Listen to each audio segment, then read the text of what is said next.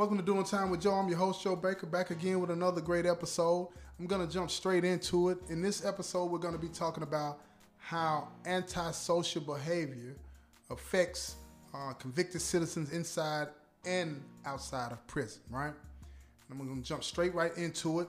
Now, let me first off describe to you what antisocial behavior is, okay? Now, social behavior, a person that's sociable and all of that, this is an individual that likes to seek out and enjoy the company of other people.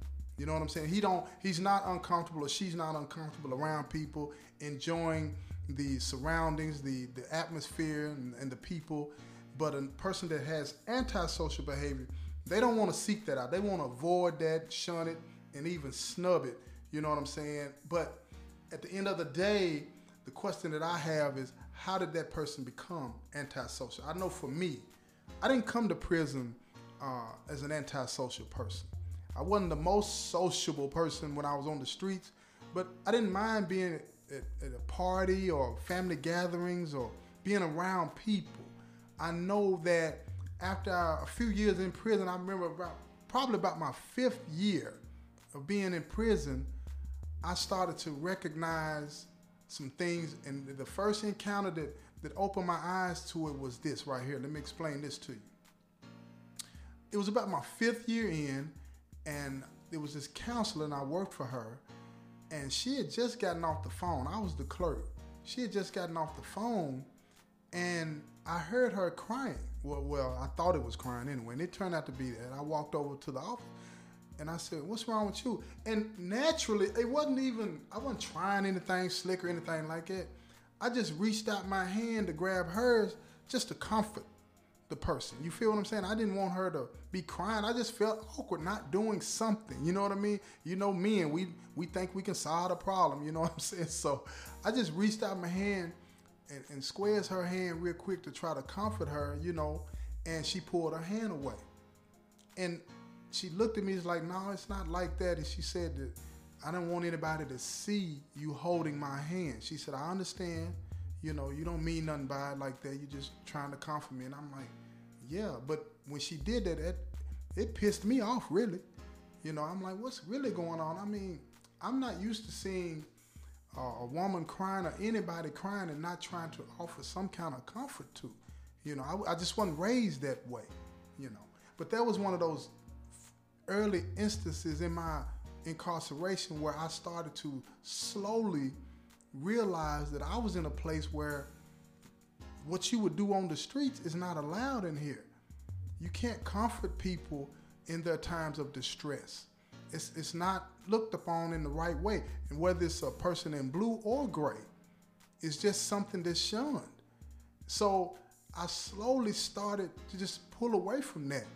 And after a while, it became natural to me to just walk past somebody that I would look at and see that they were in distress. I just keep it moving. In my mind, I would be like, man, that's messed up. But my actions wouldn't show any concern whatsoever. I remember one day I was at another prison, and they had a field day event. And you know, field day event in prison is basically where they come together and they cook hot dogs and hamburgers, and we have basketball games and all that everybody can compete in. So in this event, they were doing like relay racing. And this one guy, he was running and he failed. He stuck his foot in something and twisted his ankle. I'm just now coming down on the yard, and I'm walking in the path where he fell. I just stepped over him and kept walking. Didn't even give it a second thought, didn't lean down to help him or nothing. You know, just kept it moving, right? Because in here, it's looked at in a weird way, and it has changed me. When I go to visit, my first few minutes in visit, I'm feeling all anxious because all of these people are here. I don't know who these people are. I don't want to be around them, but I want to be around my family.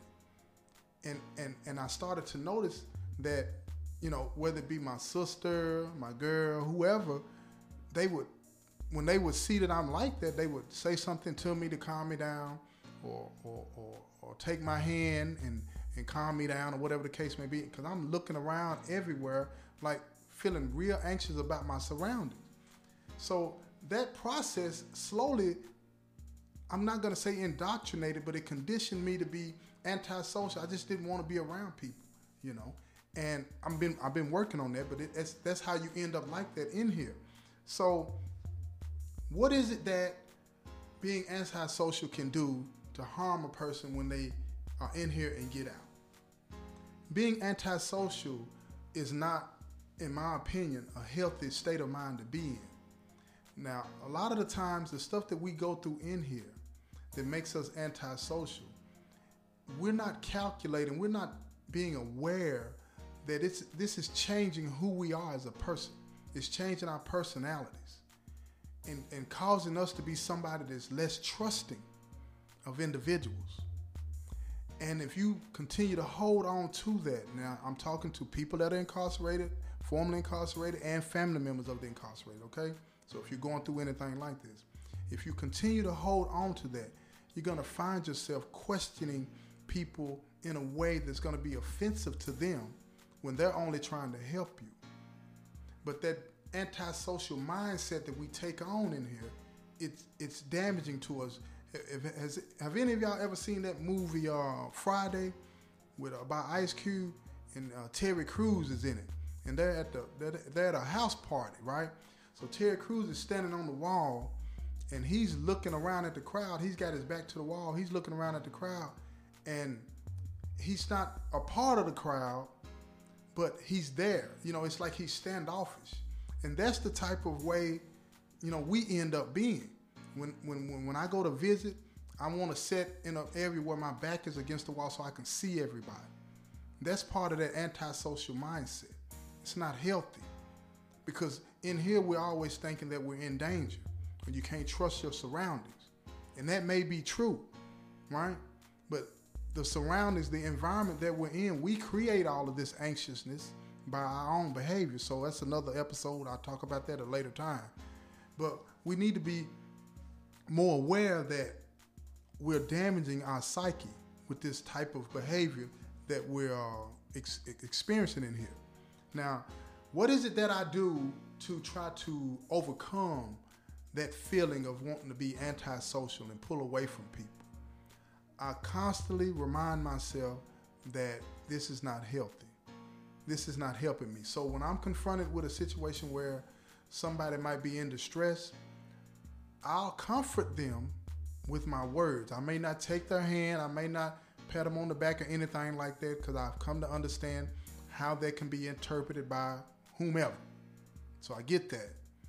But that doesn't prevent me from, you know, saying a kind word or something that's encouraging to them. You know what I'm saying? It doesn't prevent me from doing that. And that way, I push back against that feeling that I have of not being concerned about another human being. So that's one way that you can push back against that. Another thing that I do, if I see somebody in distress, I'll just talk to them and say, is there anything that I can do? Anything that I can do that you're comfortable with? You know what I'm saying? And I don't restrict that to somebody in blue.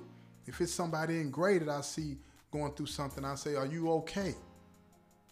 Do I need to go get somebody to talk to you, or whatever the case may be?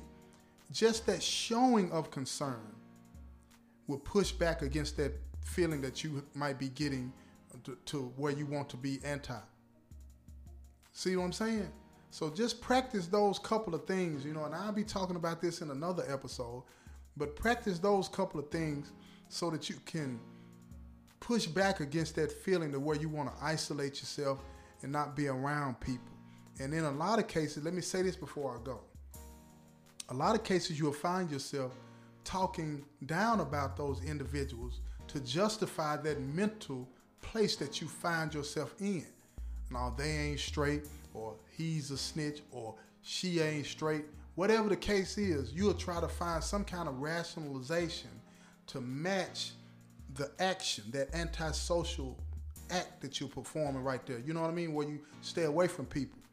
You're tricking your mind. And when you start doing that, you're really in a dangerous place. You know? So be more concerned about your fellow man. Be more concerned and be more curious about your own mental health. And if you need help about, you know what I'm saying, situations like that, look, feel free to talk to a counselor or therapist or somebody. Talk to your family. Let them know how you feel.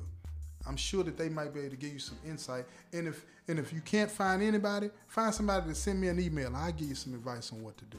You know what I'm saying? I'm always there. And I'm going to end this right now. This has been another episode of Doing Time with Joe. I'm your host, Joe Baker, and I say peace, y'all.